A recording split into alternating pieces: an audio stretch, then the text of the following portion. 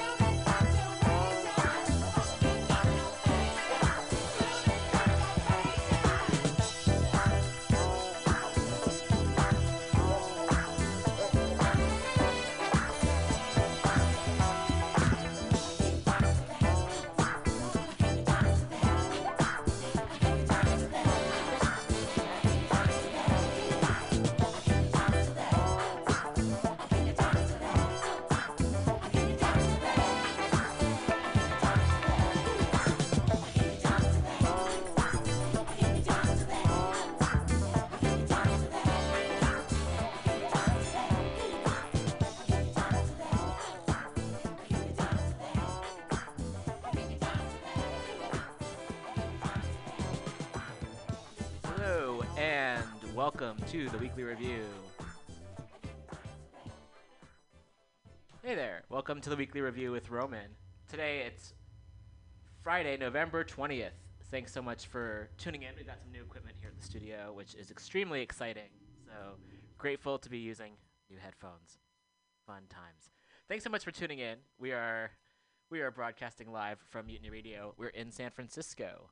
And Mutiny Radio sits on the unceded ancestral homeland of the Ramaytush Ohlone peoples, who are the original inhabitants of the San Francisco Peninsula. And if you go to our website, which is weeklyrev.org, if you click on the Land Acknowledgement tab, there's a list of links which provide information including history, places to donate, including the Sogorea Te Land Trust, Indigenous Mutual Aid, as well as a map which shows you which indigenous lands are on, and a thread of native news outlets, and more information as well. So please do check that out. Again, weeklyrev.org, and click on the Land Acknowledgement tab. Have a really great show today. I had the privilege of speaking with Dylan Rodriguez earlier this week, and we recorded it on Skype. So I'll be playing that today, and it will be coming very shortly. So I was going to read a brief introduction of Dylan. Dylan Rodriguez is an abolitionist teacher, scholar, and activist. He was named to the inaugural class of Freedom Scholars in 2020 and is president of the American Studies Association. He has worked as professor at the University of California, Riverside since 2001 and recently served as the faculty selected chair of the UCR division of the Academic Senate and the chair of ethnic studies. Dylan's thinking, writing, teaching, and scholarly activist labors address the complexity and normalized proliferation of historical regimes and logics of anti-blackness and racial colonial violence in everyday state, cultural, and social formations. He conceptualizes abolitionist and other forms of movement as part of the historical collective genius of rebellion, survival, abolition, and radical futurity. He is the author of 3 books, most recently White Reconstruction, Domestic Warfare, and the Logic of Racial Genocide, and is the co-editor of Critical Ethnic Studies, a Reader. Dylan can be reached, I'll provide Dylan's contact information on our webpage. I'll create a post shortly after this episode goes live with links to Dylan's books and many more of the organizations that are mentioned during this episode. There's a lot. So I'd recommend if you're sitting down listening, grab a pen and a paper, or if you prefer to type things up. There's so many great pieces of information here, and I learned so much, and I'm looking forward to listening to our chat once more. So I will be playing this momentarily. And again, big thanks to Dylan for taking the time to speak with us. Just learned so much and really appreciate that. So just take me a moment to get everything set up here. And if you're listening for the first time, thanks so much for tuning in. Mutiny Radio is a more or less a collective radio station here. And if you're interested in doing a show here of your own, there are plenty of slots available. So anyone and everyone is welcome to create the content that you believe the world needs. So here I am speaking with Dylan Rodriguez. All right, and I'm here with Dylan Rodriguez. Dylan, thanks for being here. What's up? It's about time, huh? Yes, been looking to talk with you for quite a while, so I'm glad we were able to make it work. So we'll be talking a little bit about, actually a lot, about the coalition to get cops off campus, as well as a history of policing on college campuses. And so first off, I wanted to ask you, how did you get involved with the coalition? I've been doing work around police and prison abolition and other radical movements and revolutionary, proto-revolutionary, anti-colonialist type struggles for almost my entire adult life. And my engagement with abolitionist work has been an ongoing thing since the latter part of the 90s, since before abolition was a speakable term in most rooms. Mm-hmm. So I think it was not even really a choice to be involved in a campaign or a movement to abolish police from the campus. As far as I was concerned, it's the bare minimum of what I and any other people that are employed at universities and colleges should be doing. So no, it wasn't really a choice. I would say it's more of a kind of organic obligation that emerged because of the historical moment. I can't point to any, for me anyways, I can't point to a particular point of inspiration. It's more of an invitation, which I want to talk about with you today as well, which, I see invitation as probably the most important and radical gesture that we can make to each other and to folks that are kind of on the margins or maybe outside the political and cultural communities that we're developing our political cultural work in, whether it's organizing, whether it's art, whether it's classroom teaching, whether it's something else, that it's the gesture, the radical abolitionist gesture of invitation. And that's really how this whole thing happened. Was there's a group of colleagues who I treasure, Hannah Apple, Nick Mitchell, Charmaine Chua, a group of folks that are employed by the University of California system as well. And they basically just, it was kind of an invitation, but it was more like telling me, they're like, okay, this is your assignment. You have to be part of this group, right? So it's an invitation, but it was also a kind of a demand on me. Like it was a kind of articulation that, we think you need to be here. Yes. So it's kind of me embracing an obligation that was articulated to me by some treasured friends and colleagues too. Excellent. And for folks who are maybe unfamiliar, myself included, what's the history of policing on college campuses? This is a critical thing for folks to understand because I think the prevailing or maybe the hegemonic history of cops on campuses is only a partial view. I think a robust and full view is really necessary for different people to understand why this is such an urgent obligation. So there's a kind of common history that is shared both in official academic histories and in progressive movement histories, that the presence of fully empowered armed police forces on university and college campuses was more or less incited by the anti-war movement, and to a lesser extent by the free speech movement. In the University of California system in particular, the free speech movement has canonical status. So both things are partly true, but what I want to challenge is the hegemonic canonical status of those two overlapping movements as being the principal cause for universities and colleges to begin to militarize their campus. And let's call it what it is, right? It's not just a police presence, it's a militarized. So we're talking about a militarization of the campus. Those are, I would argue that those are actually an important but relatively minor aspect of what led to universities and colleges instantiating police on campuses. I think a robust history of this, and there's different scholars who do work not necessarily around police on campuses, but who do work around what I'm about to mention, which is the rise of radical grassroots rebellions, organized revolutionary, anti-colonialist, liberationist movements through the latter 60s and into the 70s, right? So it's right around that period of time when the canonized phases of the militantly anti-apartheid so-called civil rights movement, which is really the Black Freedom Movement, finally officially destroyed American apartheid, right? Finally officially destroyed Jim and Jane Crow. That you had an eruption and proliferation of these radical and revolutionary movements. So not only in the streets, right? Not only through different forms of urban rebellion, through looting, through challenging property relations, challenging existing political and gender relations across all different geographies, right? From the urban to the rural. So that's all happening during this period of time. I think where the police presence comes in, it's not only in response to that proliferation of uprising, but it's also crucially the emergence of organized forms of politicized, sustained revolutionary and liberationist struggle by groups principally like the Black Panther Party. Right. So in California, if you go into a sporting shop or a gun shop in California, you see these signs all over the place that are saying "Recall Gavin Newsom."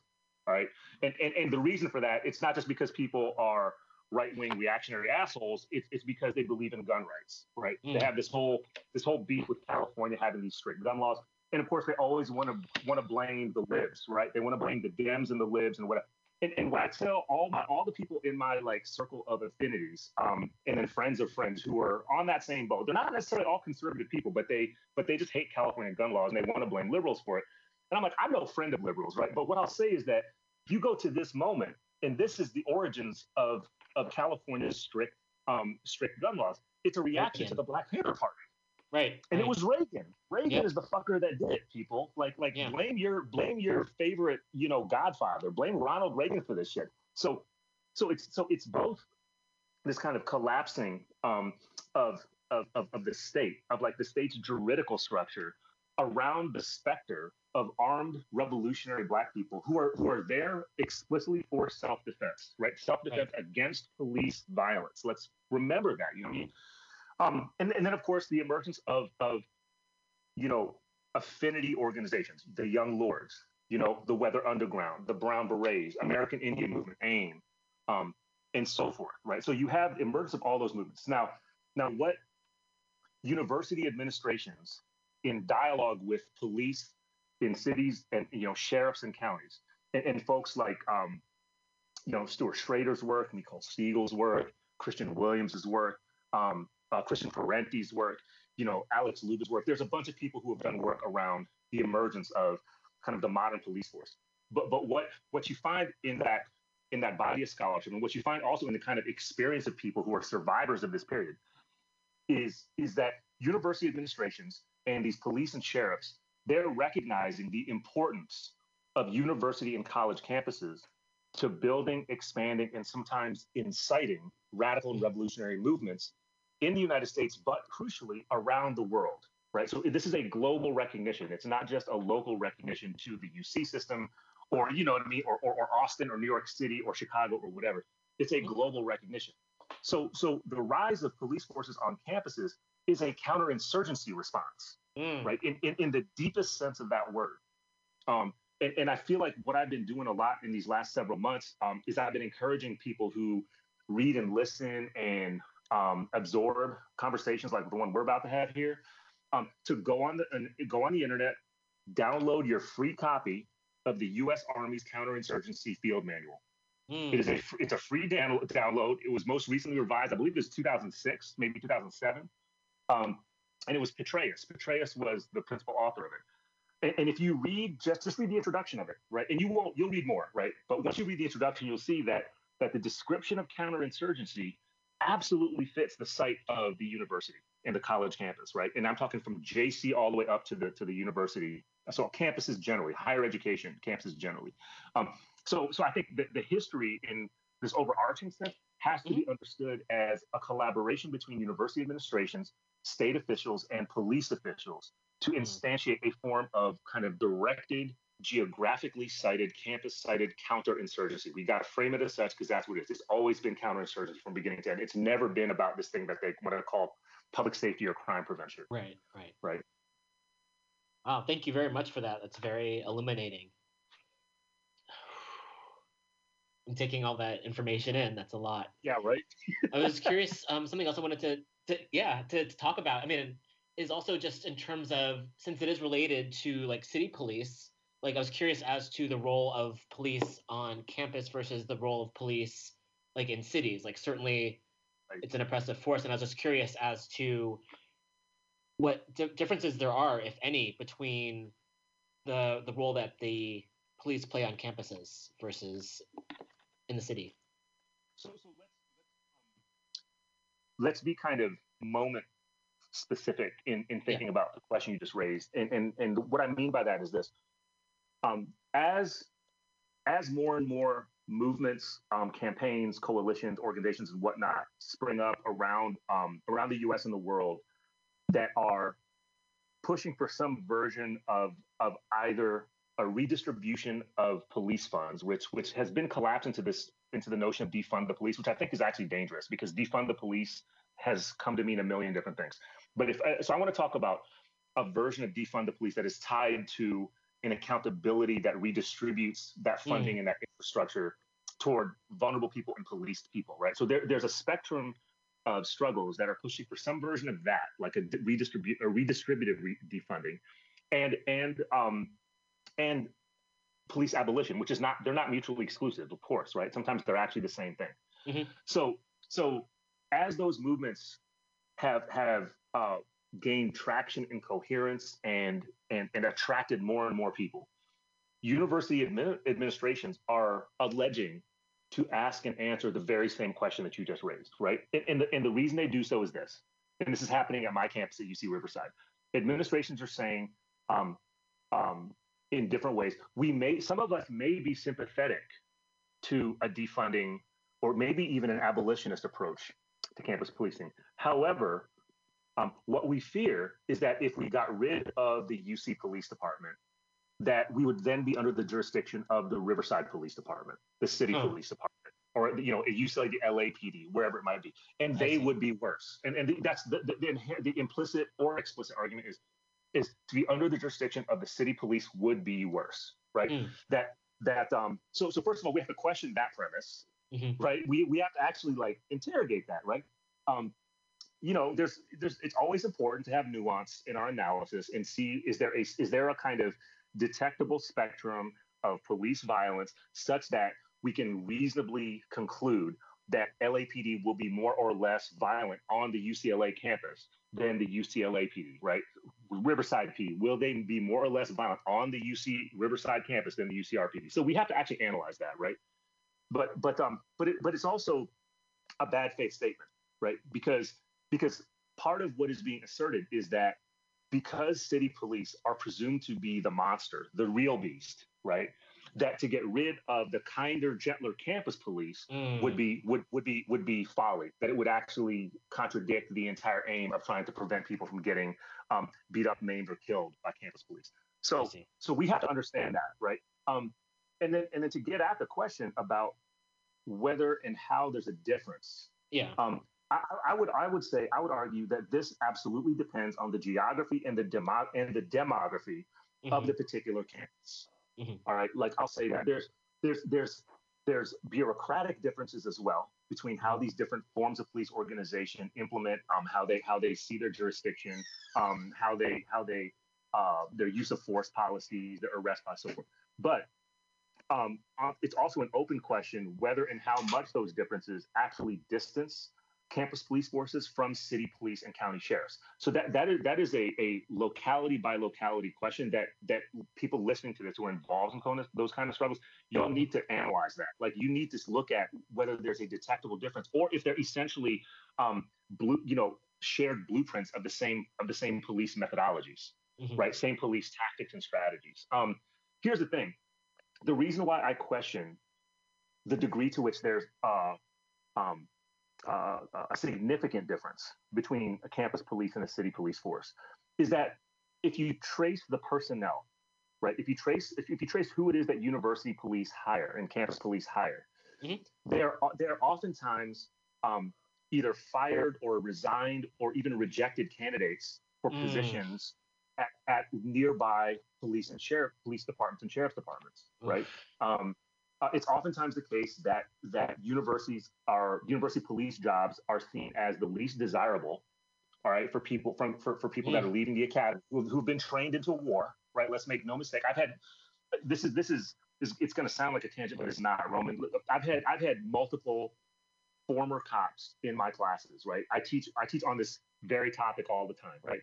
And I've had multiple former cops in my classes who are out with it, and they say, Professor, the things that you're talking about here, it is so much worse than you even say or think it is, right? Oof. And they talk about the training that happens in the academy, right? How it's everything you read about, but when they talk about it from a kind of situated standpoint perspective and say, you are violated out of your individuality, right? It is about being part of a force of blue. And it is domestic war, right? My paradigm for this has pedagogically been to talk about it as a form of war, domestic war training. The former cops that are in these classes, who are still recovering from it, by the way, right? They're all still trying to figure out how to like live their lives and shit because they still see they're literally still seeing shit the way that the academy taught them. So this is a roundabout way of getting to the point that when people leave the academy, right? They don't want to go to a fucking university or college campus, to wage war to police, right? So what happens is that oftentimes it's the campus police departments that inherit the campus deemed by city and sheriff's departments to be, the least hireable people, right? Oftentimes it's people who are more or less fired from city police and sheriff's departments that go to the university police as a kind of last ditch effort to save their careers. So that should demystify the idea that campus police are somehow kinder and gentler. They're oftentimes people who actually have a record of complaint, of violence, of harassment, and sometimes of shooting people, right?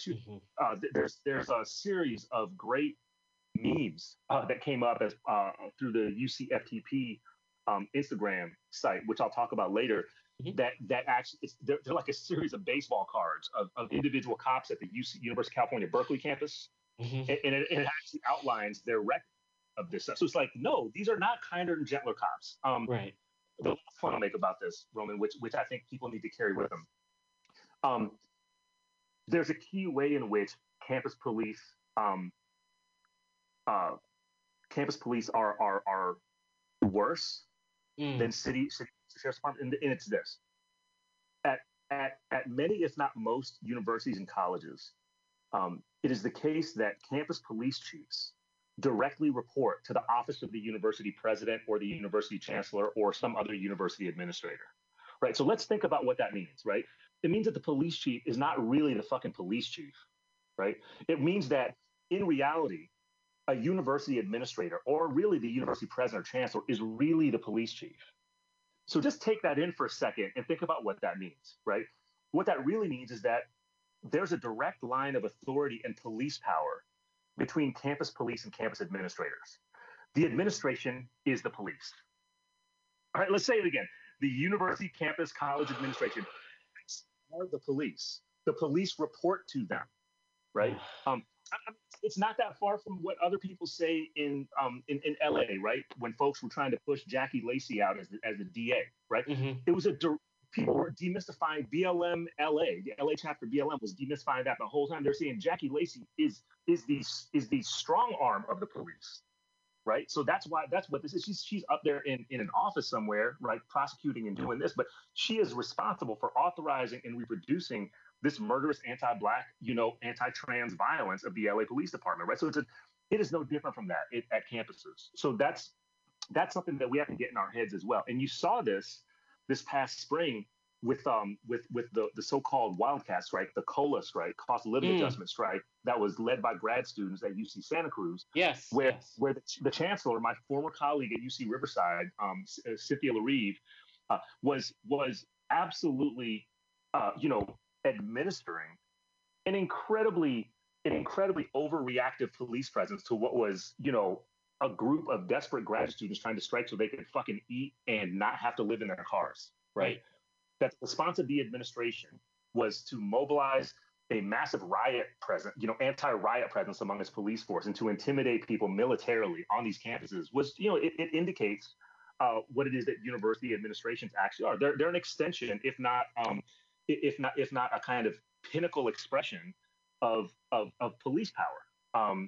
So yeah, I would say that we have to keep all of that in mind, that there's a direct, unbroken line between campus police and the campus administration. They're not different. They're actually the same. Yeah.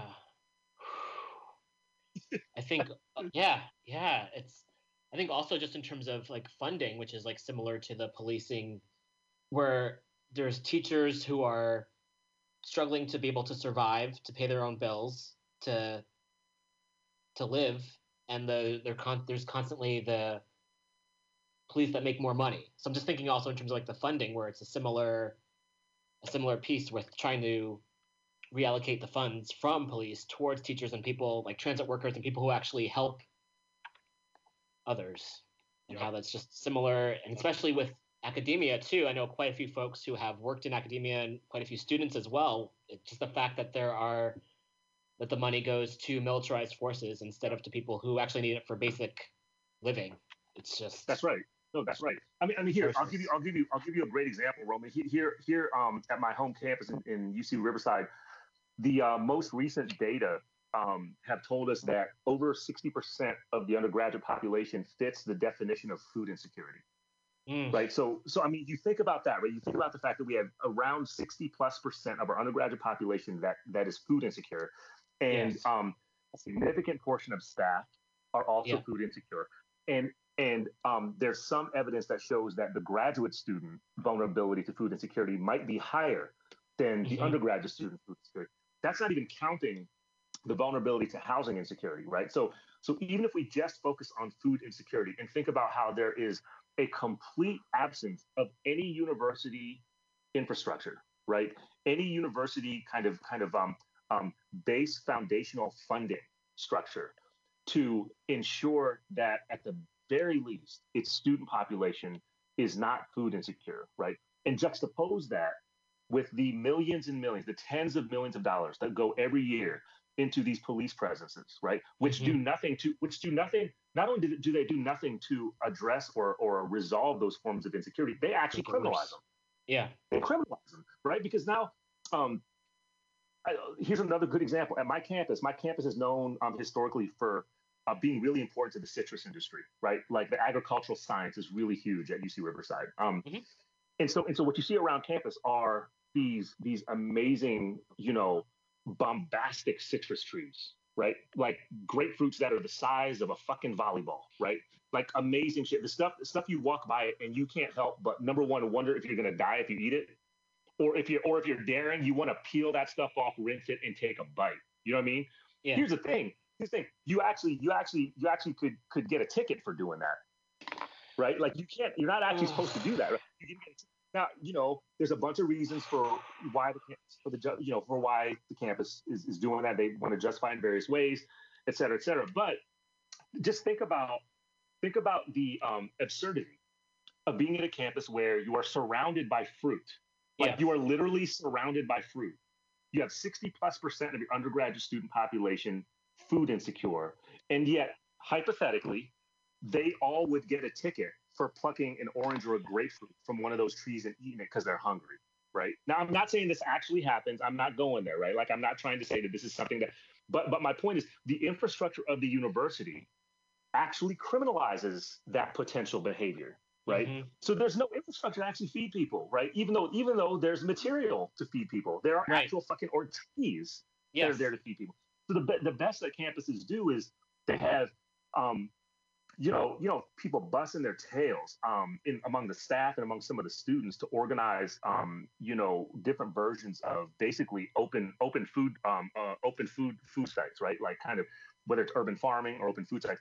That's not the infrastructure I'm talking about, right? So I don't want to hear it from people that would respond to what I just said. Say, oh, no, we have our here. It's called our pantry, R''pantry, right? Which is an incredible effort that people put forward, but it is precarious, right? You talk to all the folks that work with our pantry, and they will tell you it's like we don't have enough staff, right? We can't actually implement this thing, to even a significant fraction of the way we need to actually address people's food insecurity. And the thing is, it's not for a lack of will among the faculty, staff, and students, right? It's an administrative initiative, right? The administrative initiative is actually to perpetuate this status quo of food insecurity and to devote its resources and its administrative will to this kind of structured policing and criminalization. So that's where this stuff is at, right? So it just amplifies what you just said. I'm curious. Then there must be, in addition to what you've shared, a connection to the administration wanting to have police, like in terms of like the kickbacks that they must get from having the police, as opposed to actually taking care of students and staff. I'm curious as to the connections between police and the administration in terms of like funding. I'm guessing. Yeah. I'm trying to think of the best way to say that, just in terms of aside from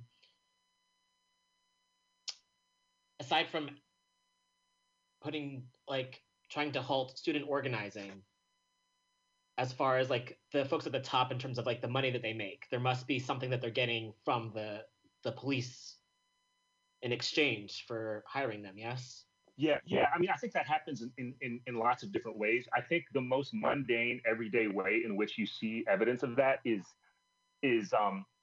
people in administrative positions who actually have it as part of their charge, right? Part of their office's mission statement to engage in the kind of decision making that could potentially be in dialogue with a redistributive defunding program. and or an abolitionist program, right? Those folks generally do not want to seriously engage in those discussions because because their primary concern, let's be clear, their primary concern is to reproduce themselves, right? So part of that is job security, right? They don't want to be on the hook as being the one campus in California or in Illinois or in Texas or in wherever that is ceding ground to what Donald Trump would call the radical left. And I don't even know what the fuck that is, right? Right. But they don't want to walk that narrative of ceding ground to police abolitionists and this defunding, redistribution, reparation kind of movement. They don't want to be on blast for that. They would only be willing to do that if it was understood to be a kind of emerging hegemonic or proto-hegemonic position among university administrations, right? And the only way that would happen is if they somehow absorbed those platforms into a neoliberal agenda that reproduces coloniality, anti-blackness, and all the rest of it, right? So the kind of imperative of administrative self-reproduction, and I mean that in every way, right? I'm saying that personalities get self-reproduced. The forms of, I want to call it really non-decision making. The non-decision making is actually the modality through which administrations administer, right? They're highly fluent in creating different ceremonies, whether they're task forces or work groups or public forums or town halls or or online, like YouTube statements from different administrators that are full of words, right? Full of words, oftentimes full of declarations, oftentimes full of statements of solidarity with our students of color, statements of solidarity with our Black students, et cetera, but which are never tied to actual changes in the decision-making structure, right? That's what I mean by non-decision making. So what we have is a kind of ceremony of self-reproduction among the administration that I think gains one of its highest expressions when they respond to things like demands to disband police forces. And this is something that I'll say to folks that are listening to this who might be at campuses. Pay really close attention to the way your university and college administration is responding to the events of 2020, right? To the way it's responding to the rebellions against police violence and anti-Blackness of 2020. Are they creating a task force, right? Okay, if they are, what is the premise of the task force, right? 99 times out of 100, it will be some version of, or at least a rhetoric of police reform, right? And then who composes the task force? Probably 90 times out of 100, you'll have either some representative or the campus police or an actual campus police chief on the task force, right? So as that's happening, what you're seeing play out of you is the kind of ceremony that I'm talking about, right? It is a show, right? It's a ritual, right? And it's a ritualization that produces less than nothing, right? And the reason it's less than nothing is it'll absorb people who have tendencies that are akin to what you and I are saying here, Roman, right? Like they'll try to draw maybe one or two people kind of like us in to give credibility to the task force or the work group, right? While everybody else is assumptively pro-police, right? They might be down for police reform. They might be down for more anti-bias training. They might want more diversity in the personnel, right? But this is an administrative ceremony, right? And it is no different than what's happening, for example, in the LAPD, right? I wrote about this in my book that just came out in October. The first chapter's about, in significant part, it's about how the LAPD undertook this really aggressive diversity hiring a platform through the 2000s to the present called hashtag hire LAPD, right? It's kind of its own beast, right? And it's full of propaganda, full of imagery. It shows Black and brown women, Black and brown LGBTQ people, white women, etc., draped all over LAPD cars with their uniforms on, and like interacting with the community, holding Black babies up, right? So what you see happening is that kind of ceremony. And during this whole time, of course, as BLM, LA, and many other organizations, people have told us, LAPD's it's anti-black violence, it's anti-trans violence, it's violence against disabled people, against sex workers, against undocumented people, against Chicanos, Chicanas, Chicanx people, so forth, Central Americans. It's all the way through. Not only has that stuff not drawn back, it's actually expanded, right? So what you really see is that these diversity imperatives, these diversity campaigns, what they do is they proliferate police violence, right? Right. They proliferate, and then not only that, they also authorize it in ways, because now what you have is a diverse fucking police force, right? Mm-hmm. So you see that same script, right? You see that same kind of multiculturalist, anti-black, white supremacist, colonial script getting reproduced all the time. And what's happening right now in our very midst on campuses is the same shit, right? Mm-hmm. So I think that people need to be talking in principled, collected ways about strategic and tactical responses to that, right? Because my take is this: I think that folks who are abolitionists or abolition friendly, right, who believe that there needs to be a fundamental questioning of police presence on the campuses, they need to not authorize that, right? They need to not concede credibility to these task forces. Mm-hmm. Right, that has to be the starting point, because the moment in which these task forces are allowed the entitlement of credibility, of political, cultural, and other forms of credibility, it's over. It's over, right? So there's a group of people at every UC campus that's doing that now. Like, they're questioning, because every task force is basically the same, right? Yeah, it's like, oh yeah, we're sympathetic to abolition. Well, bullshit, because you're really not, because you have the police chief is on your committee, and you don't have a single person among the tenured faculty presence or administrative presence on those task forces who is seriously engaged in thinking about abolition, mm-hmm. right? At the task force on my campus, the two people who openly identify themselves as abolitionists or abolition friendly are both fucking graduate students. They're the most vulnerable people on the committee, and mm-hmm. they're both brilliant people. The problem is that these senior people see them as graduate students, right? And so you can already see how the script is going to play out from there. They're ignorable, right? And frankly, as much as I'm saying that, I think what we actually need to build on these campuses is some form of abolitionist infrastructure, some form of abolitionist community. If you don't like the term infrastructure, don't use it. Abolitionist community, like that's the work that we need to be doing. And in a sustainable way, right? So that stuff is something that we know who each other are, and we're doing research together. We're coming up with different measures that are concretely obsoleting the police presence, right, organically, right, at the very same time that we're challenging it administratively. Mm-hmm. That's a lot, I know. So I'm gonna. Oh yeah, I just wanted to go back to a couple of things that you had mentioned, and one was in terms of the idea. I know oftentimes some folks would say, oh, it's good to have police have this diversity training. However, as you mentioned, that only leads to more harm, because in a way people are adding more funding towards the police. So same with like the idea of getting them to use tasers. It's the idea is that it doesn't, in the end, it might sound okay to some folks. However, by giving them more funding, it doesn't help. Yeah. And then also just wanted to, you mentioned a book that you'd written, and I was hoping you could share a little bit about that, like the title and where folks could pick it up. Sure. Yeah. My publisher would be pissed if I didn't at least mention it. It's called the book's called White Reconstruction.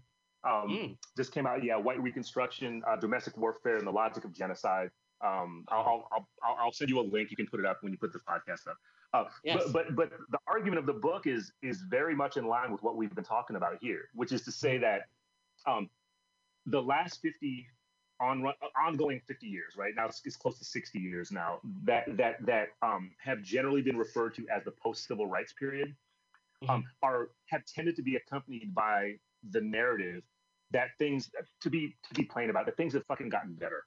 You know what I mean? That things are like less anti-black, they're less sexist, they're less racist, they're less deadly, they're less genocidal.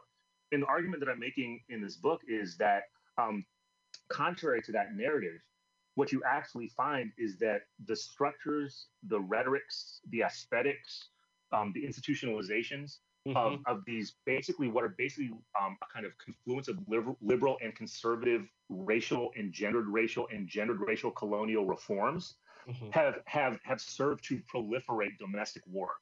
Yes. What they've done is they provided new layers of texture to how this ongoing half millennial, warfare is being waged against targeted populations, Black folks, Native folks in particular, and to trace how those logics unfold in the current moment, because it's not classical white supremacy. That's part of my main thesis, right? Is that at the moment in which you see a kind of generalized obsolescence of official classical white supremacy, meaning state apartheid, right? What you actually have is a rush to rearticulate the logic of white supremacy, of anti-Blackness, and of racial colonial violence. So it's to say then that the resurgences of white nationalism that you saw during this still current Trump administration, I'm still not convinced, that it's going away here in mid-November 2020. Sorry, I'm still not convinced it's going away. I'm still not convinced that there's not going to be an intensification of an already existing civil war. But I'll say that these resurgences of open right-wing white nationalism are in no way surprising, right? Number one, because they've been there and they've accelerated during the very moments in which the narrative is one of liberal racial reform, right? They accelerated as soon as Barack Obama was elected, right? Oh, your mic cut off for a second. I have a bit of a technical difficulty. We'll be back in a moment. Am I back? Yeah, okay, now you're back, yeah. Sorry, I hope you can edit that. Sorry. I'm gonna have to, I just realized when my phone rings, Roman, I'm gonna turn my Bluetooth off. My bad. Oh, that's all right. So you were mentioning, when Obama was elected, then a lot of folks assumed, okay, now everything's all right, even though he had plenty of policies that caused great harm to the whole world. Well, for sure, but also the fact that right-wing white nationalist militarizations and organizing and mobilization actually accelerated as soon as he got elected. Same in the 1970s, right? Manning Marable wrote about it. He writes how in the 70s into the 80s, you actually had an acceleration of far right-wing white nationalist, reactionary, anti-Black, anti-Indian organizing, the Klan, militia groups, patriot groups, and so forth. That shit actually expanded in the post-civil rights period, right? So what we see, so what we see is like it's actually a persistent characteristic of the ongoing U.S. national project. It's actually part and parcel of what it is. And by the way, right, all those forms of of mobilization and organizing have from the very inception of the police been organically tied to the police. Right, meaning that you have people in police forces to this day, in some places more than others, who actually share competing affiliations, organizational affiliations with their job as a police officer, and with some version of a far right wing, usually white nationalist organization. Right, they're part of the same thing. I mean, that's where the cops came from. The fucking Klan. They came from the Rangers. Right, they came from frontier war and apartheid policing.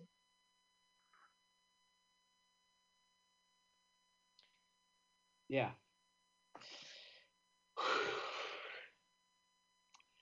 This is not to say we're just fucked though, Roman. Like we're not. This is just to say we need to understand. We have to have I'm taking in your sigh and like, it's what I mean. But like this is we just need to understand the condition that we're struggling in, right? Right.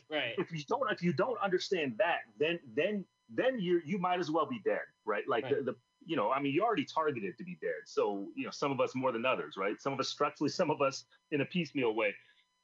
But to say that we have to have an adequate analysis of the terrain on which we are trying to struggle, right? Like that's the point of my book, right? As you raised it, right? Like it's the period that we're in is not post-civil rights. I think we should be calling it white reconstruction. That's my argument. We're in the period of white reconstruction and it is still ongoing. Yes. Right. So in a way, I'm kind of arguing not just for a change of analysis, but also a change of rhetoric. I think we actually need to use different language to name what's happening. This is fucking white reconstruction. Trump is just one part of it. Right. Yeah, absolutely. I think my sigh and my pause was more to giving it a moment. It's not anything that's surprising to me. It's more just the right on.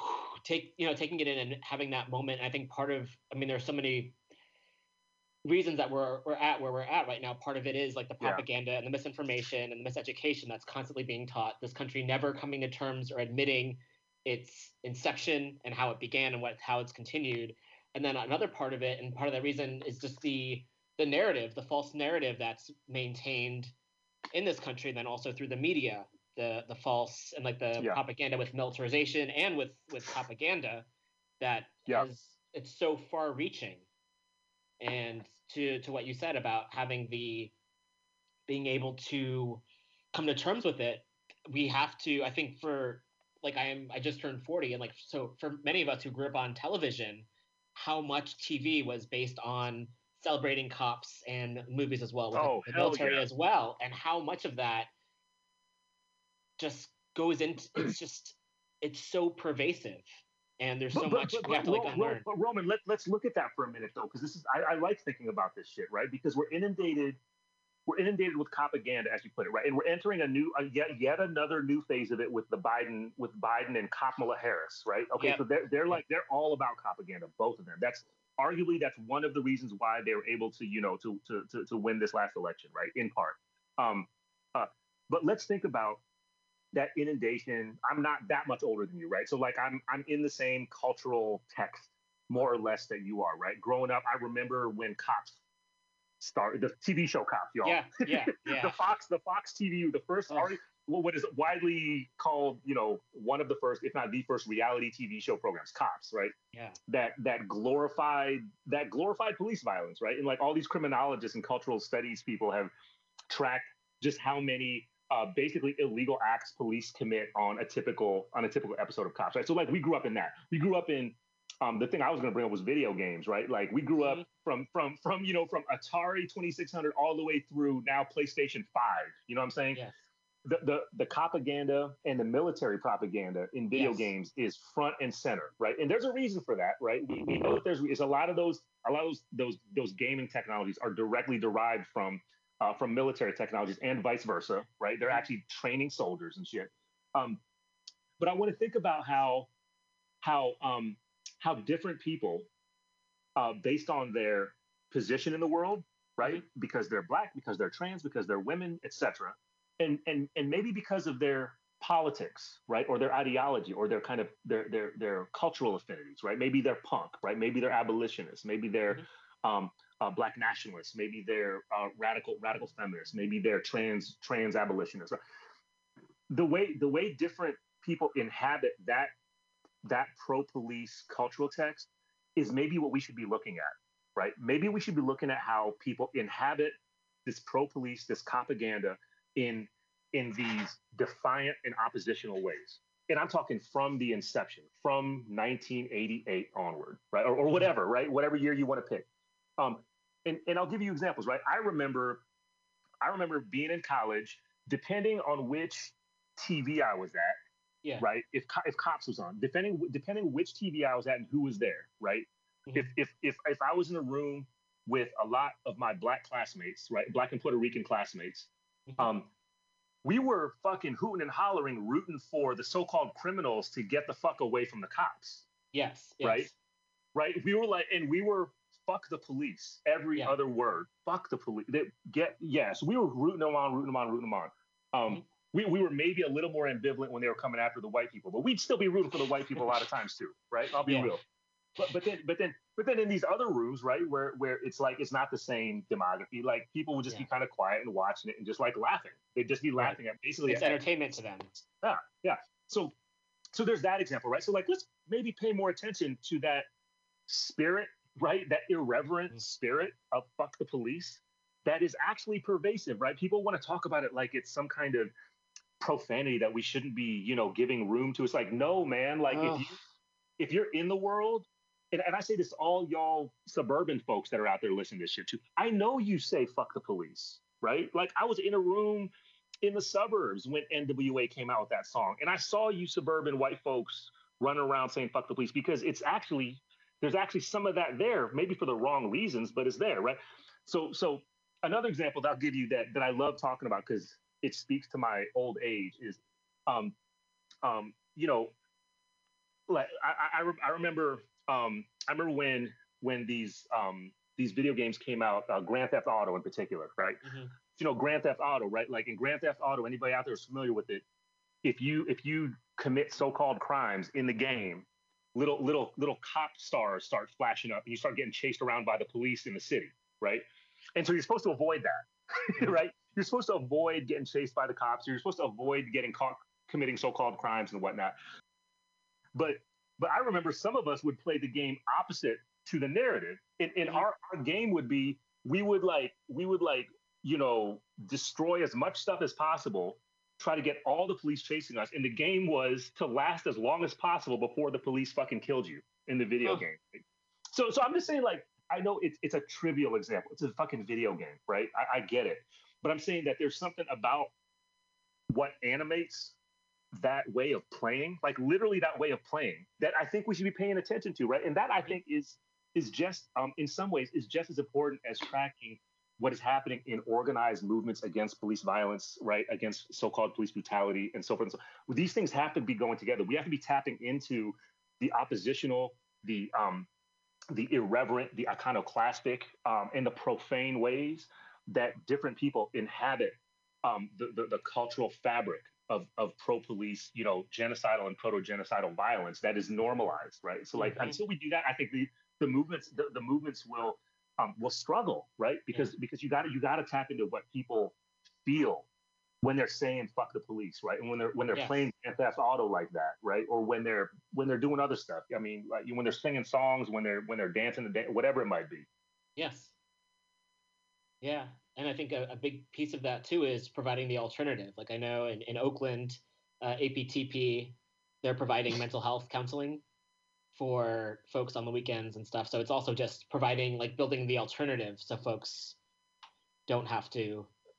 Because I think part of it's also from a young age, a lot of us are taught to call the police in case something is going wrong or something. And I think if we, it's like there's no option, right? Like, right. It's not only that we're taught that, we're also told that's the only thing, right? There's nothing else. The only thing is dial 911. That's it. Yeah, you're absolutely.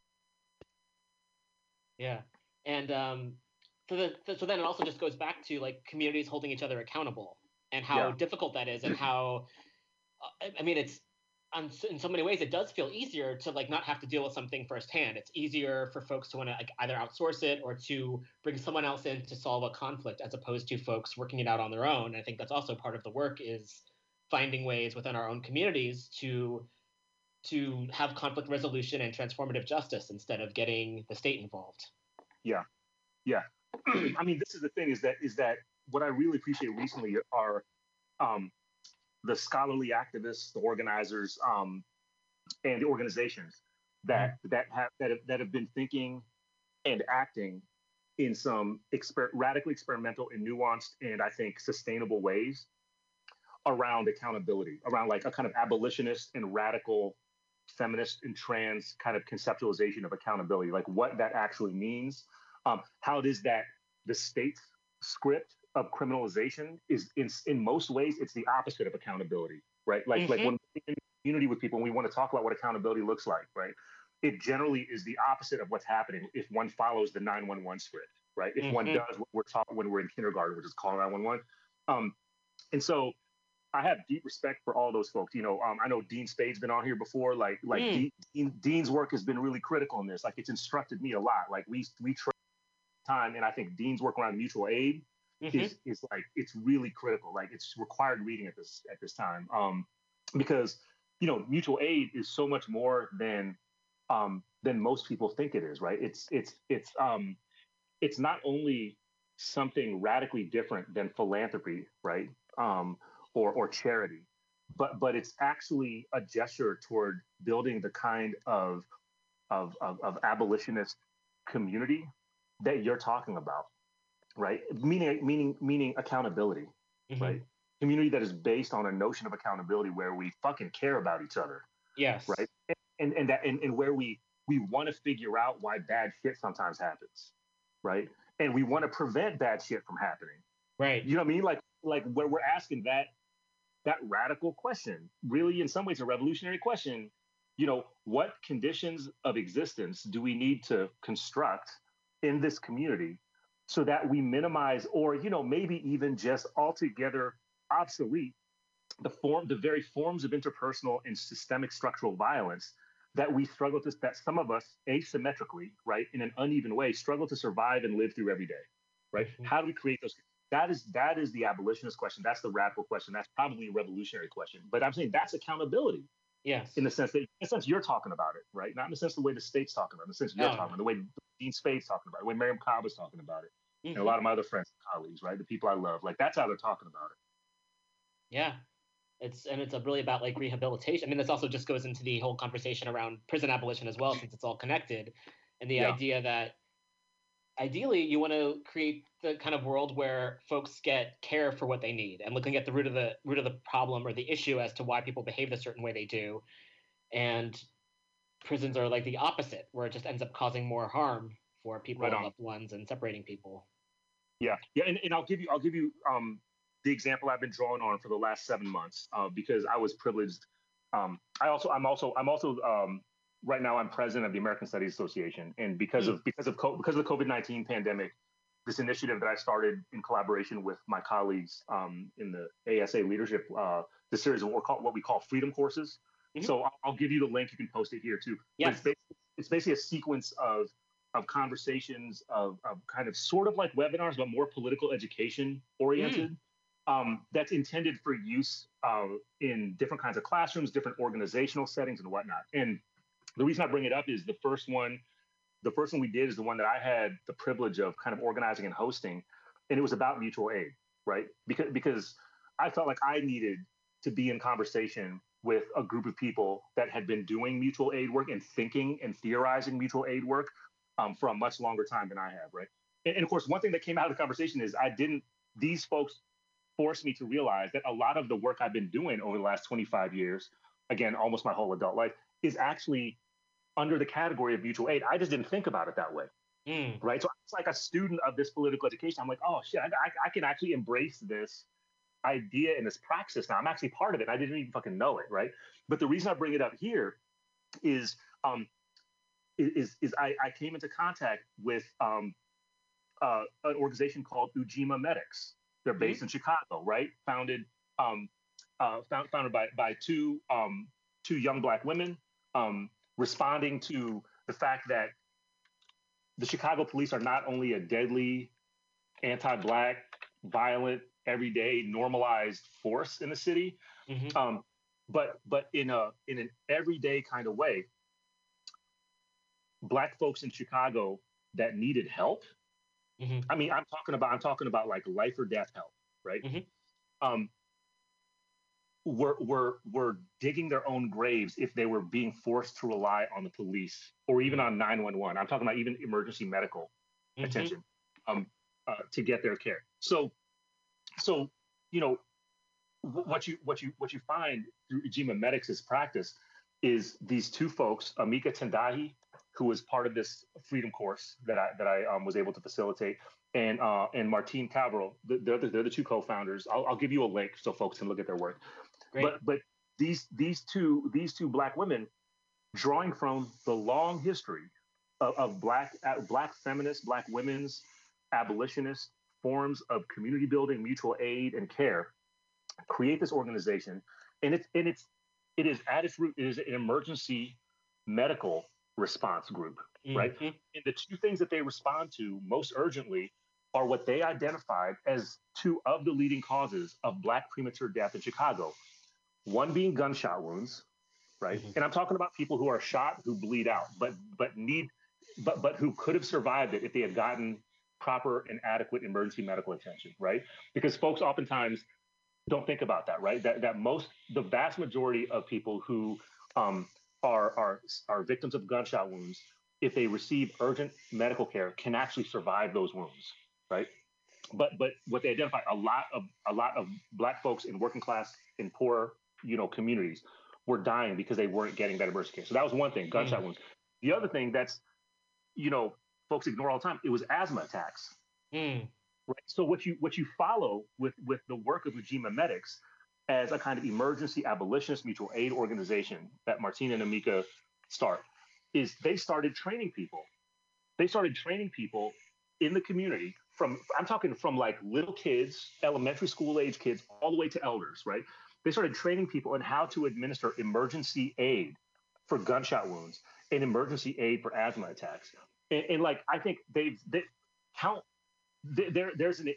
a quickly accumulating archive of accounts of people whose lives have been saved by the work of this grassroots organization. I'm saying if we take Ujima Medics as a model for the kind of work that can be done in response to not only the inadequacies of existing kind of medical responses, emergency medical responses, but as an everyday grassroots, highly effective and literally life-saving alternative to 911, right?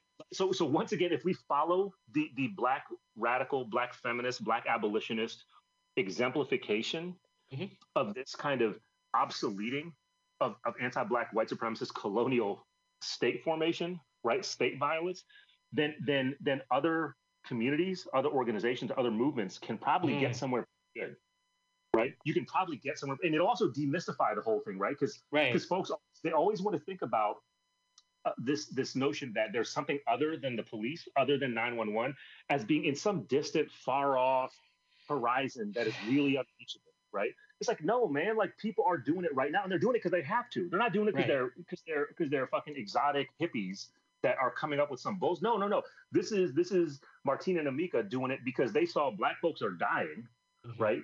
The cops don't give a shit, right? They actually kill Black people in the community. 911 doesn't respond. The emergency folks come and folks are already dead. What do we? So it came out of necessity, right? So I think that's part of the ethic that needs to be, I think, multiplied. Yes. You know, again, drawing from this Black radical and Black abolitionist tradition. Yes. Well said. Thank you for sharing that. Yes, and I think once folks are aware of it, it also just makes it so much easier for other folks to create their own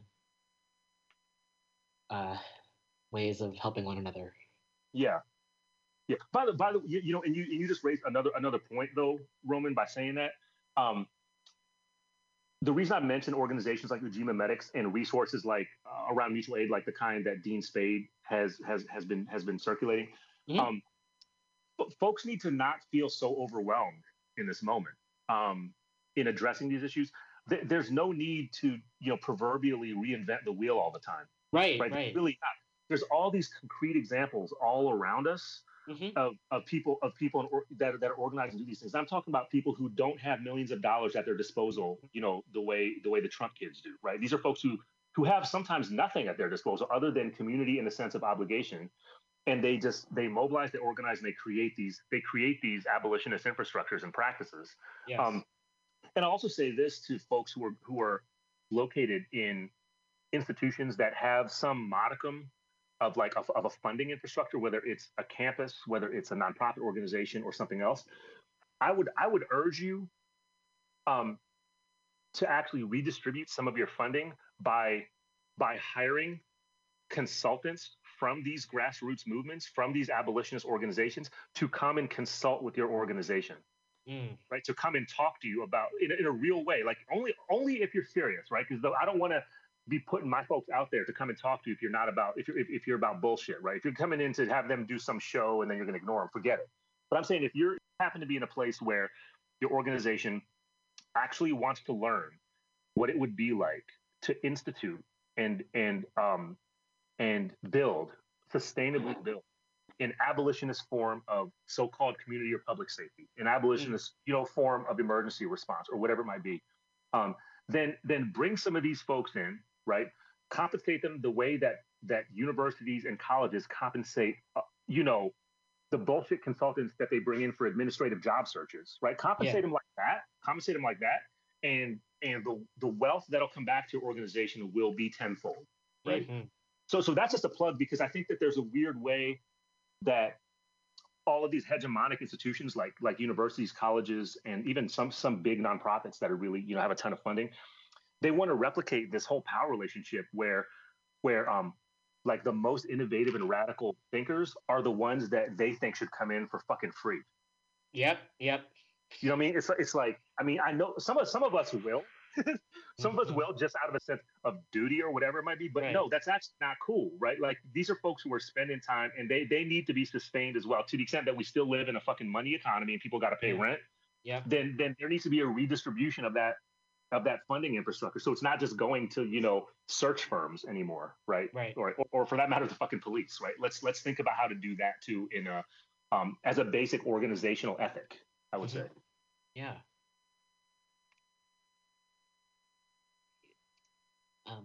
I was hoping one of the other questions I had, kind of moving topics a little bit, but it's all still connected, is what's been done that you're aware of in terms of getting cops off campus in other schools, either nationally or internationally, that we can look towards? I guess it's connected in terms of recognizing that other folks have already have continued to do this work and other lessons that can be learned. There's a lot that we need to learn. So I think the picture around relatively current and ongoing efforts to get rid of police from campuses, it's a changing picture, and it's impossible to really portray it with a so-called broad brush, right? So we should just not do that. I think I would resist doing that. But I will say this. I will say that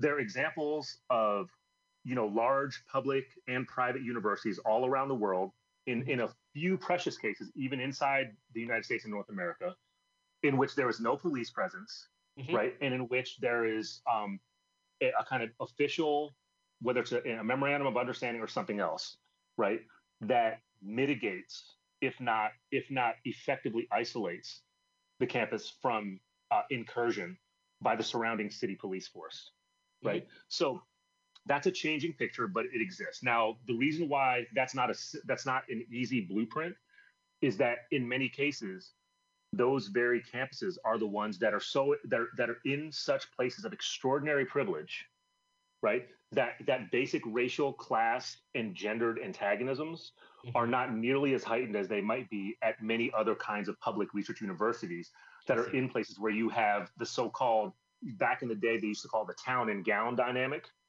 right? The town and gown, right? Meaning the gown, meaning the graduation. Yeah, it's a phrase that academia or universities often use. It's this relationship that they talk about to kind of, it's a euphemism. It's a euphemism for you know, class and racial antagonism, right? One of the best examples would be Yale, right?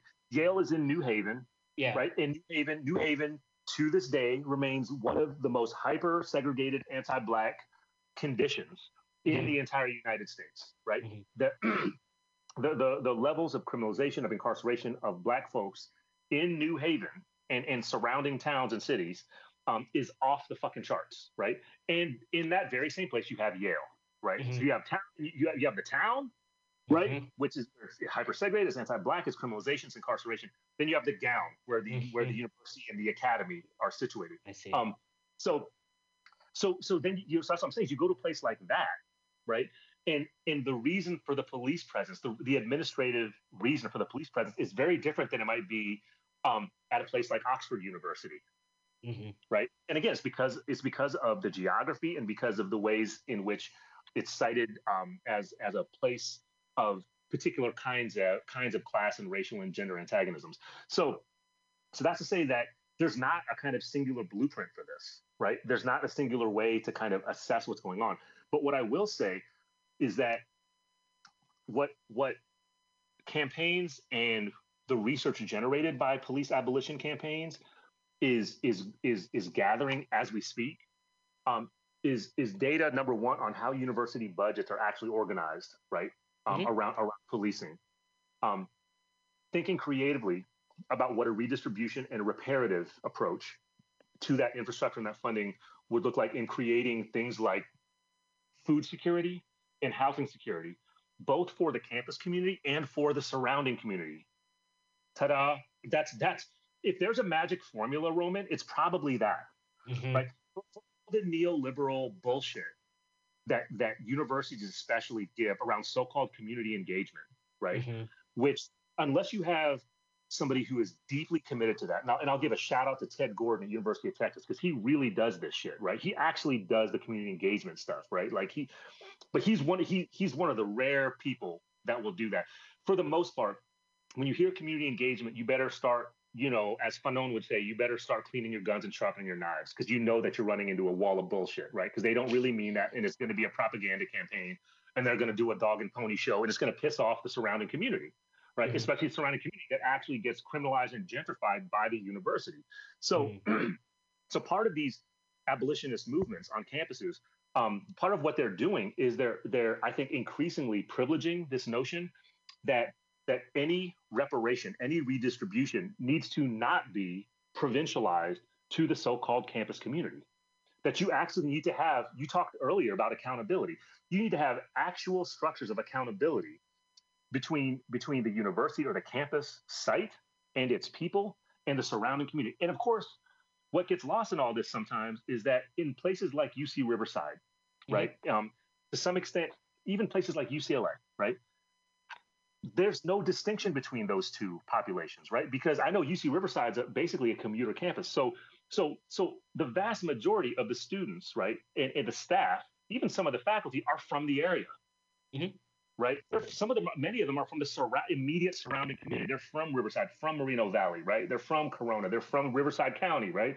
So that kind of accountability, it's not anything that's actually that hard to imagine, because you're actually what you're actually building on is an already existing overlap, an organic overlap. But again, what this does is it pushes back against the kind of embourgeoifying script of the university, right? Which is taking people from working class, from undocumented, from criminalized backgrounds and whatnot, and it is trying to turn them into a petty bourgeoisie, right? It's like, how do you domesticate and civilize yourself so you're no longer part of your riffraff background? Like, that's what every so-called first generation college student goes through as soon as they enter the university, right? And so, those of us that are teachers in those places, like, we have to have these really strong pedagogies to help mentor students against that tendency, right? Because students for the most part, they get torn up by that. They don't want to do that, right? They still love their family, they still love their friends, they still love their community, and yet you have an entire university apparatus that is counseling them to actively participate in the policing and criminalization of the very communities from which they come. Right? That's counterinsurgency, and that's war. Right? That's how the university is part of counterinsurgency. It is part of counterinsurgency. It is part of war. It is a kind of it's the brain trust of domestic war in some ways that way. So then, if we're thinking about police abolition campaigns and the idea of getting cops off campus, I think this is the thing you need to build from, right? It's a deep and collectivized and deprovincialized sense of accountability, which then would mean that surrounding communities would be similarly engaged in pushing back against the police presence in their communities outside the campus. I mean, that's the whole premise of the Cops Off Campus campaign. I mean, we had. I'll be open about this. We had some extensive conversations, debates, back and forth around whether the campaign we undertook should be focused on getting cops off campus or whether it should be broadly focused on police abolition, right? And to be honest, I'm wishy-washy on this. Like, I could have gone either way, right? Because I saw the merits in both. But what we decided was to do this campaign to abolish police from University of California campuses within a year, right? Within an academic year. And the idea is that by doing that as a kind of bare minimum, we would be able to connect with surrounding communities that may be friendly to thinking about police abolition, that we may be facilitating the organizing and mobilization of communities, groups, and movements in different places that'll push for that. And importantly, because we saw it as a potentially winnable situation, right? That there's actually a feasible opportunity to get rid of campus police forces. That it would exemplify to people around the world, not just in California, but around the world. It would exemplify the possibility of actual on-the-ground police abolition, right? So that's why it settled on cops off campus rather than cops off the planet. but because it wasn't necessarily either or at this point, right? It's like let's do this thing to exemplify how places without police are actually possible and doable. Yes. Yeah, that makes a lot of sense. So I know that that's not necessarily a satisfying answer to your original question, right? Like, which is, examples of how campuses and universities do this, but that's because it's so much of it is in motion. I mean, the easy answer would have been University of Minnesota, right? Like Twin Cities, where the struggles there have been, they've been simultaneously super militant around defunding and potentially police abolition, but they've also been subject to all kinds of liberal infiltration, which is to say pro-police kind of infiltrations, right? Which turned into police reform bullshit, and then, creating agreements with or non-agreements with local police forces and whatnot. So I think it's a changing picture, but I think as people think about this, they need to be apprised of what's going on in their locality. I don't think that there's one blueprint for this. Yes, yeah, that makes sense. As far as like pushing back against like neoliberalism and infiltration, I guess it's a multi-pronged approach to that. I'm curious as to ways that one can do that aside from simply. I'm the type of person, I get very frustrated very easily, where if someone's kind of coming up against the truth and it's like, and like I don't want to go in and like, I'm just curious as to like the best way to kind of draw people in terms of people who might be willing to work with the work for the cause, and at the same time, I think just given the history of this country and how much resistance there has been, like how to garner support and at the same time be cautious. Yeah, I think people who have the benefit of having been part of communities of serious and rigorous analysis of these institutions, I think we need to commit to being outward about it. Okay, so that's just a basic principle, I think, at this point. It's a pedagogical principle, right? Like everybody who has the benefit of being part of those communities, and I'll call them abolitionist communities for now, right? If you have some affinity or have benefited from being in a community with abolitionist people, and you have an analysis of these institutions, of these structures, like the police, right? Like so-called criminal justice, like imprisonment and detention and incarceration and so forth, then I mean, number one, it's worth saying over and over again, is that you have to share that insight and that analysis, even when it's gonna hurt, right? Like I understand what it's like to be the one. Believe me, I understand what it means to be the one crazy fucker in the room that's talking abolition, because I was doing it, right? I was doing it in 1998. I was doing it in 2008. I was doing it in 2018. Now in 2020, all of a sudden, I'm not the only abolitionist in the room. Right. Yes. Which raises a whole bunch of other questions. But my point is, right? My point is, like, it was far more often than not, it was not necessarily a comfortable situation to be in, to be articulating this analysis that went so it was so, in a rudimentary way, it was so against the common sense of everyone else in these rooms, right? That you would run. It was painful at times because you'd run the risk of being dismissed.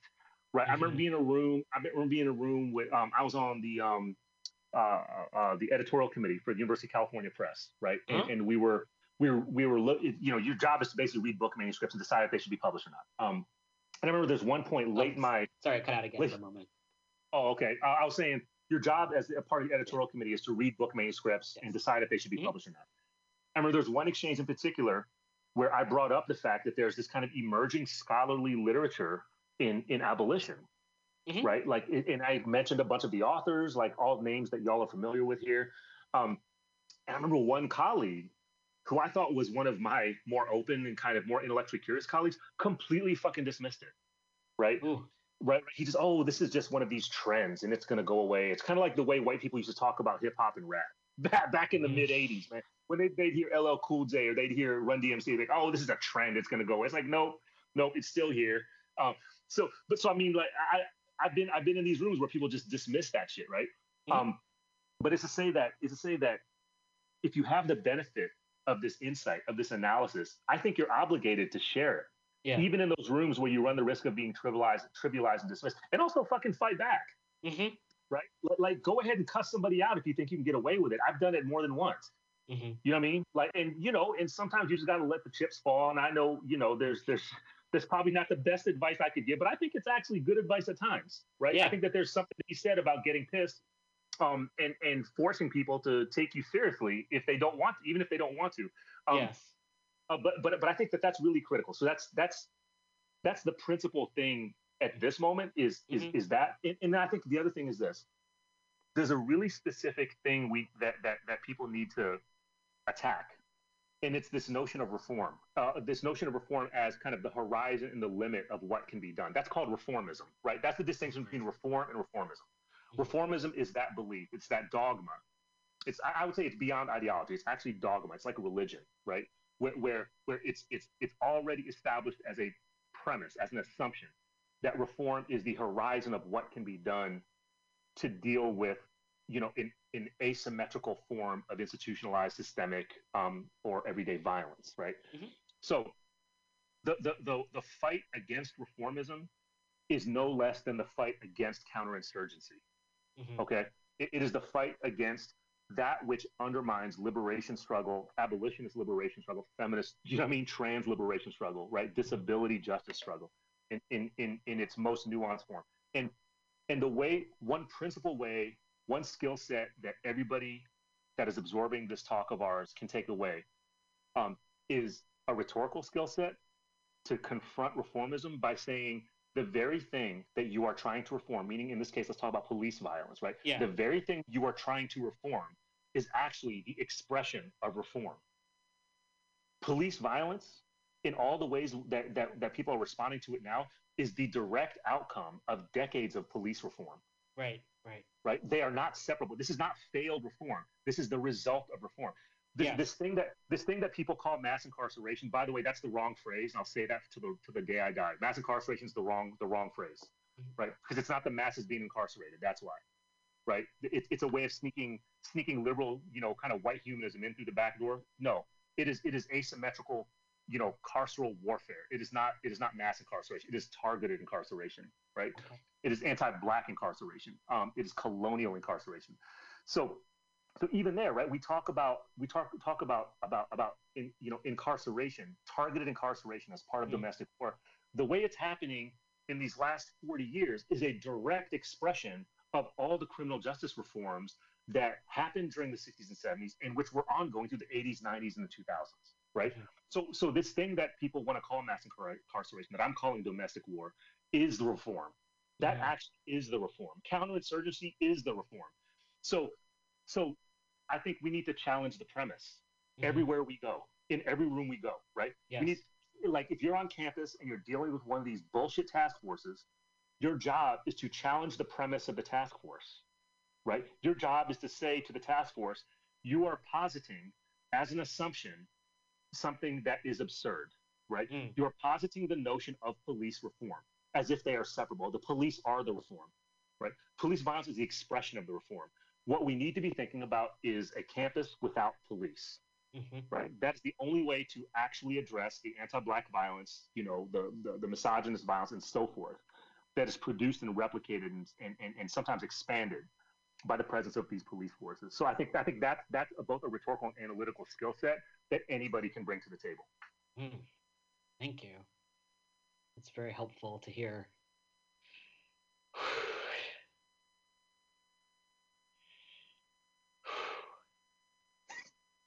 Breathe. Yeah. And it's so important too, just because it's like life or death.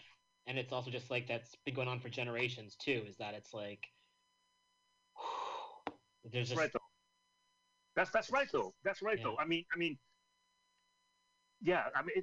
it's really important to recognize. I mean, I mean it when I say, like, we gotta exhale together on this shit, because this is a very particular historical moment, right? And that's why I think those people that identify with some form of a liberation struggle tradition, or even it doesn't have to be a tradition. It can be something completely new and invented now, right? like if you're identifying with some form of freedom-seeking, freedom-loving, self-determining community, then you probably understand that this particular historical moment in which we're recording this conversation, Yes.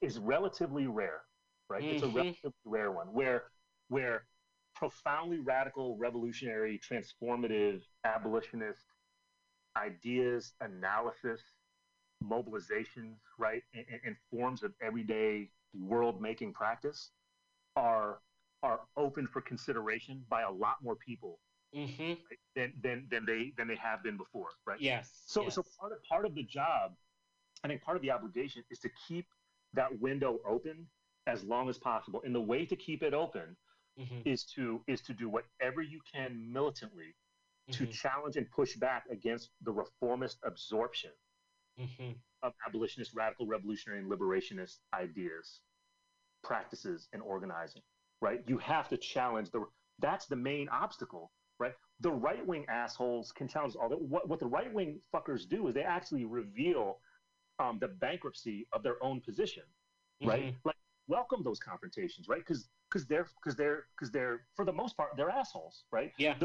Sometimes even the well-meaning ones, if they're serious and they're actually not, talking to you in good faith, and I have friends who are like that, right? Who are kind of, they've been raised conservative people, but if you actually have a real conversation with them, they'll actually, despite them, even despite their own ideological tendencies, right? They will actually swing over and concede a lot of your premises as an abolitionist, right? Now, they might not choose to be an abolitionist. I'm not saying that it's some kind of magic transformation, but like, there's movement there where they're like, oh shit, I can actually see your position, right? The problem, so that's, that kind of confrontation is very different than the confrontation with liberalism and reformism, right? Because the assumption of the reformist position is that they have your best interests in mind, right? So I say anytime that gesture is made, right? The job folks have is to say fuck off, right? You number one, how dare you assume that you know what my best interests are? Yes. Right. Yes. Right. And number two, if you do know what my best interests are, then fuck you, because then you're actually talking to me in bad faith, right? And all the shit that you're telling me is actually in opposition. You're doing it knowing that it's in opposition to my best interests, right? Because what reformism does, especially in regard to these forms of state violence, is it introduces a calculus, inevitably. It introduces a calculus that says two things. One is, all of you targeted, oppressed people, right? You need to tolerate the intolerable while we work on things. That's the first thing it says, right? Tolerate this violence until we figure that shit out, right? That's the first. The second thing it inevitably says is, some of y'all just need to go ahead and die, right? There's a section of you that are targeted, for example, by anti-Black policing, who probably deserve to be policed, right? That's the reformist calculus, right? It'll distinguish between who deserves to be policed, violated, and negated, right? And who deserves some access to not being policed and negated, right? So, but that's the reformist script, and it's like it's hardwired, right? Whereas we think about an abolitionist or liberationist or revolutionary script, it's the opposite, right? To say like, no, we want liberation for people, including the criminal, including the sex worker, including the person who was acted out in violent ways. Like, we actually want to figure out accountability, community, and liberation together with folks like that, right? We want to know what accountability looks like, right? Because the reason being that we are convinced that if we figure that out, right, if we work on that kind of radical abolitionist form of accountability, then number one, I think we can actually change the conditions through which interpersonal violence, right, and I'm talking about sexual violence, domestic violence, exploitative violence and whatnot, through which we can actually get at the roots of that shit, right? Because we live in a culture that reproduces all that, right? It's a neoliberal culture, it's a misogynist culture. I mean, it's all there, right? So we need to get at the roots of that. I mean, the cultural roots just being one part of it, right? So it's not just institutions and structures. It's the cultural institutions, the cultural structures, principally. So I think it's all the above. I think it's got to be all the above, all at once, all the time. Yes. Yeah.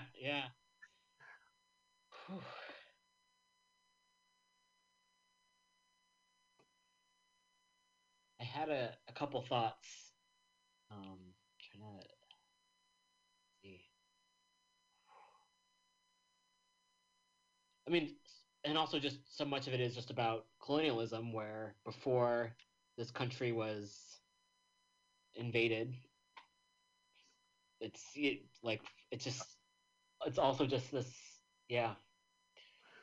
Well, you look at this. I mean, you look at part of what Aboriginal, Indigenous, and Native, scholars, organizers, protectors, thinkers, artists, spiritual leaders, and whatnot, community leaders and whatnot have been saying for, since the invasion started. Yes. Is that the invasion never went away. Right. Like that manifest destiny never went away, and you see it happening all over this hemisphere right now. Most obviously, in the water protectors, among the water protectors, the Dakota Access Pipeline folks, right? That what you see happening there is, it's not just a confrontation between indigenous water protectors and their allies and the state, right, and corporations. Yeah. But more recently, investigative studies and journalism has come out that shows that you actually have a waging of paramilitary counterinsurgent warfare against the water protectors by mercenary paramilitary firms who are infiltrating. They're infiltrating the movement, right? And they're trying to figure out tactically and strategically how to destroy it, right? From without and from within. So it's counterinsurgency in the most paradigmatic sense. Like if people go and they download that U.S. Army Field Manual on counterinsurgency, you'll see that what it was rewritten for was the ground war in Afghanistan and Iraq, right? That's what it was looking at. It's like how do you turn the native population in Afghanistan and Iraq against themselves and in favor of our occupation, right? And the derivatives come from frontier war, right? That's where that shit comes from. So it's counterinsurgency all the way around, and that's what I think we have to be aware of, right? Is that counterinsurgency comes from the conquest. Like that's what the conquest inherently was from the start, right? It saw indigenous ways of being in all of its different forms as an insurgency against civilization with a capital C, right? Which is to say genocide.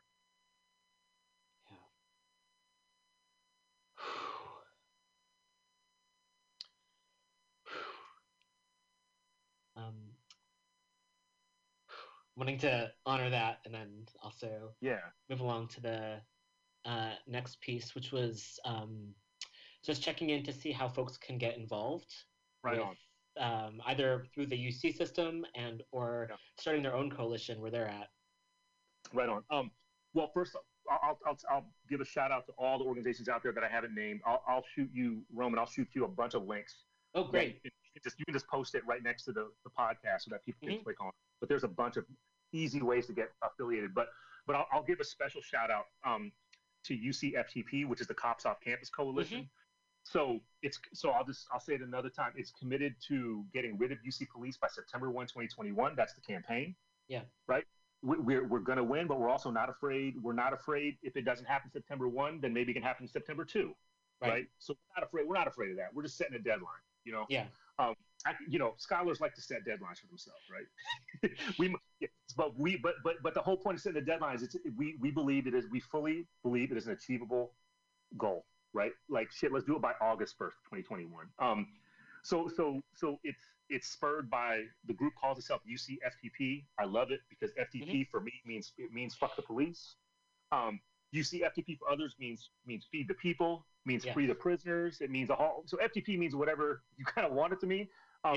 It's also a pretty cool way to find out what's going on. If you're in a University of California school, or if you're in California in general, hooking up with UCFTP is a great way to get connected to other stuff. So you can find all the information on Facebook and Twitter at UCFTP, right, on Facebook and Twitter, and on Instagram at UC_FTP. And then you can also just use you can search the hashtag Cops Off Campus and a bunch of stuff comes up. There's also an email address that you can that folks that are taking this in can drop a note with, and you can get connected to whatever's close to you. And that email address is UC-Wide-Abolition. Okay. UC-Wide-Abolition@gmail.com. Like we'll put it in in the set of links at the when you post the podcast. Great. But I'll say a quick word about what UCFTP is involved with, because Yes. I want to make sure people don't think it's just limited to the University of California. Mm-hmm. We just had a strategy meeting last Friday, actually. We're talking on November 18th, right? So this is on November 13th. There was a kind of California statewide strategy meeting. We were talking with a broad set of different folks representing different kinds of organizations, including organizations outside the UC system, right? From unions to the Cal States. I believe we even had community college representation there. We had staff, we had faculty, we had contingent faculty, we had undergrad students, we had grad students, so forth and so on, right? So part of what UCFTP is committed to doing is, and I've been saying this throughout our conversation, is proliferating, right? Proliferating this form of abolitionist struggle toward other organizations, other places, other campuses, right? If they're campuses, they're campuses, right? But also other organizations that are not necessarily campuses.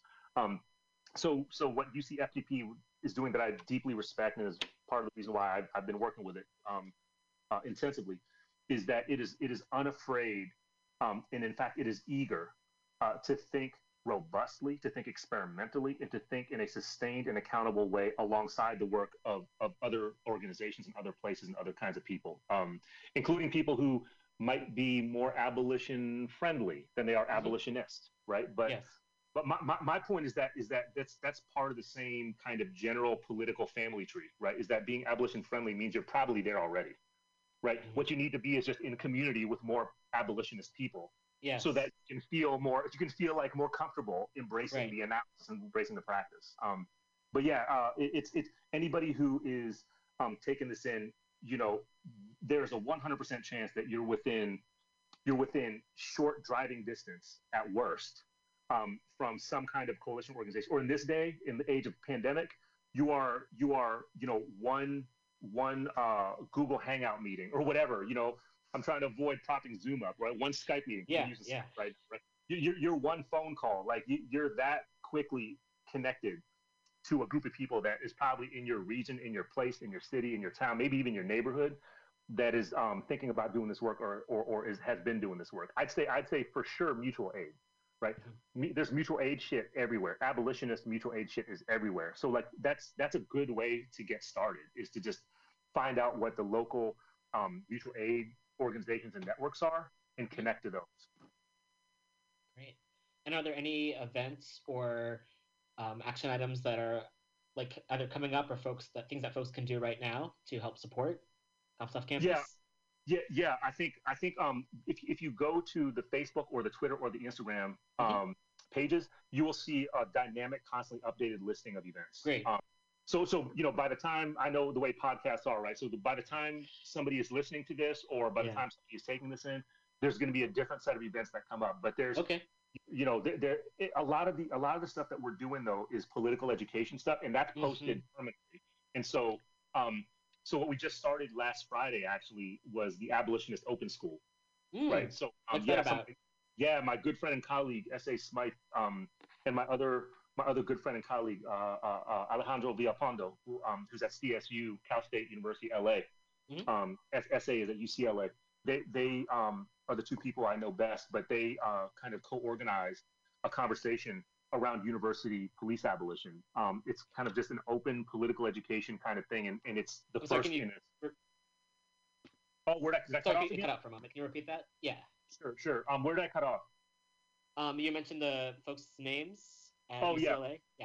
Yeah. So S.A. Smythe, my friend and colleague at UCLA, and Alejandro Villapando at Cal State, LA. They're the two folks I know best that co-organized the first abolitionist open school. And that they did that Friday, and it's posted now for posterity. It'll be posted for posterity on the American Studies Association Freedom Courses site.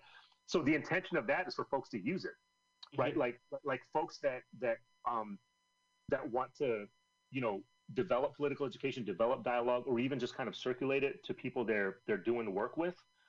Maybe view it together and then have a discussion. I mean, that's the purpose of it. So like the Abolitionist Open School is going to be. I think what we're pitching it right now is as a monthly sequence of conversations between people.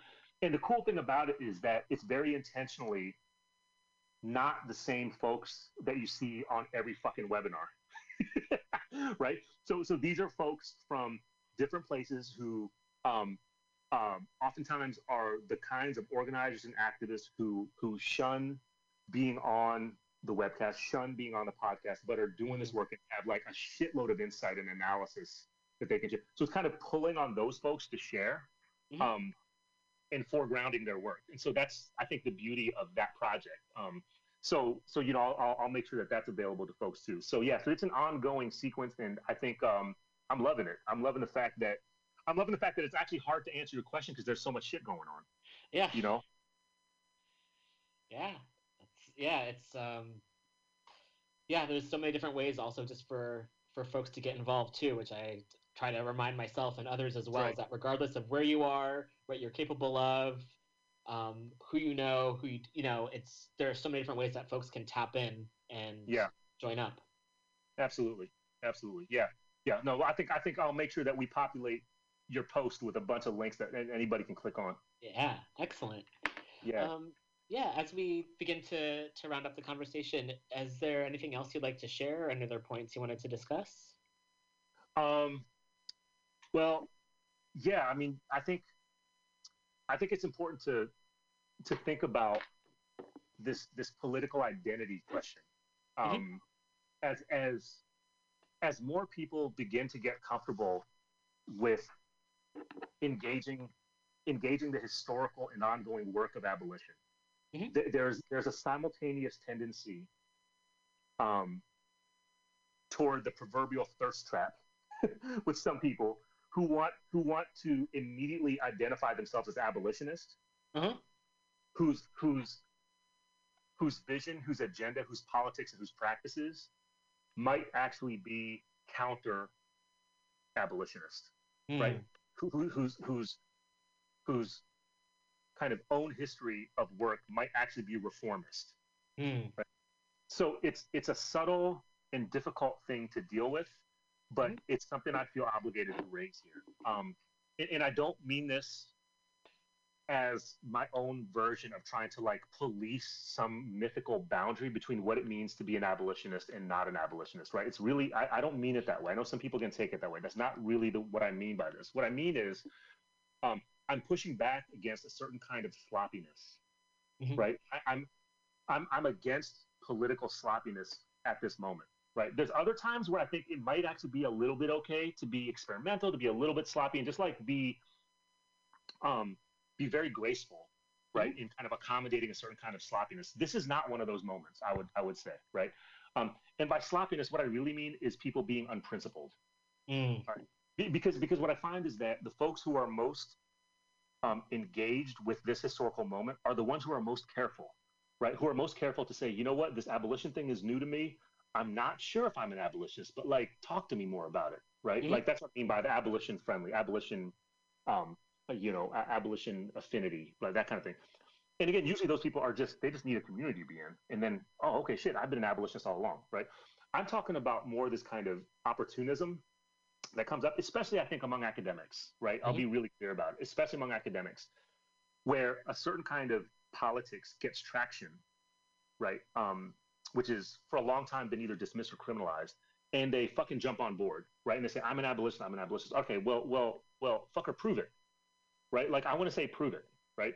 Because we got to scrutinize this, because if we tolerate too much sloppiness, then what we're actually allowing for is for people who have a long track record of being anti-abolitionist, of actually being reformist, to claim that political identity and then to popularize it because that's what they're invested in, right? They're invested in kind of circulating themselves as abolitionists. So I think we need to be in a consistent and principled way, but also in a deeply critical way, scrutinizing this, right? And I mean it for me too, y'all. Like I say it all the time to people, colleagues and friends of mine who are down with abolitionist parenting. I'm a fucking failed abolitionist parent. I'll tell you that right now, Roman. I got a 16-year-old and a daughter that's about to be 13, right? So I'm terrible. I'm a fucking carceral parent in most. I'm terrible, right? I'm failed, and I'm still trying to figure that shit out, and I'm probably going to fail because they're about to be out of the house in a few years, right? So in other words, I'm not putting myself on some kind of pedestal as being abolitionist, exhibit A. I'm not. I'm just, I aspire. But I think I'm principled, right? I think I'm principled. And I think I can recognize when I am failing and what my own vulnerabilities are, right? I'm concerned about people who are claiming abolitionist affinity, who actually might be in their own opportunistic way, not very serious about it, right? Not very collective and historically accountable to the kinds of risks, the kinds of beauty, the kinds of collective creativity, the kinds of collective genius that you must embrace, right? It's like it's mandatory. You must embrace all of that if you're aligning yourself, if you're taking on abolition as part of your being, especially in this moment, right? Like that's it. I think there's too many people who are not interested in doing that, and we need to challenge that, and we need to tell them, you need to get on board with this, right? You need to be in community, you need to be embracing this, and you also need to correct your past bullshit, right? Like disavow that bullshit, right? Like I think that's really important. It's like a demonstration of humility, which I've said in other places, that is central to every radical revolutionary liberationist tradition, right? Everyone that has kind of, effectively protected people and created community and fought for self-determination, liberation, it's always been grounded in some sense of humility. And people kind of saying, yeah, that position that I had in 2019, that was a fucked up position, right? Or that position I had in our last meeting with you all, I just realized, you all were right. That was a fucked up position. Like, let me shift. So, I'll put myself in it because I don't want people out there thinking that I'm like putting myself on some kind of pedestal. Like the last 4 or 5 months have been a radically disruptive intervention on my own ableism, right? Like I've been privileged to be in contact with people who are down with abolitionist disability justice, right? Who have, and especially my position as president of the American Studies Association, right? Who have challenged all the systemic ableism that I took as normal, right? And so that's what I'm talking about, right? It's like, oh fuck, I have to take a sense of humility here and actually be guided and instructed by these abolitionists around me who have as their life work abolishing ableism, right? And actually instantiating these creative forms of centering disability, justice, and liberation as part of what we do all the fucking time, right? All the fucking time. That takes a deep sense of humility for somebody who is so completely ableist as I've been my entire life, right? So I'm saying like that goes across the board for like cisgender men out there that are taking this in, right? Like it means challenging, all the different forms of misogyny, of patriarchy, of sexism, etc., right? For all the heteronormative people, right? Or even homonormative people, it means challenging transphobia, right? All institutionalized, systemic, everyday, normalized forms of transphobia. It's all that. So that's humility, man. And like when you can embrace humility in community with people, it's like a lot more productive, right? Then that's the difference between humility and feeling humiliated. Like there's a subtle difference, but I think it's an important and principled difference. So I think that's what I would want to leave people with in this conversation. Yeah, it's a beautiful thought.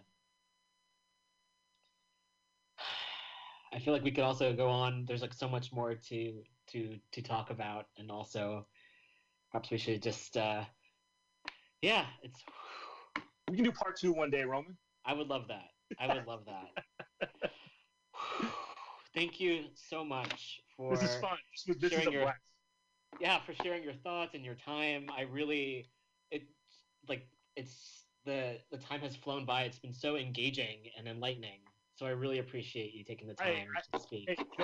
I started with this. I'll end with it. I'll say that I appreciate the fucking invitation, right? I love being invited to shit. So thank you. Like I just appreciate that in a deep way. Thank you for inviting me, Roman. Thank you. All right. Let's see here. All right. So big thank you to Dylan Rodriguez for this. Just so much. That conversation. There's so much there that I learned, and I'm so grateful for that. If you go to our webpage at weeklyrev.org, if you click on the November 20th, 2020 tab, we've got a lot of links there, including links to Dylan's books, the Cops Off Campus Coalition, different pages that they have where you can follow them, as well as several of the other organizations that were mentioned in the interview today. So please, again, go to weeklyrev.org and the November 20th, 2020 page. We've got a lot of links there for further the show. We do have a Patreon that's set up. You can find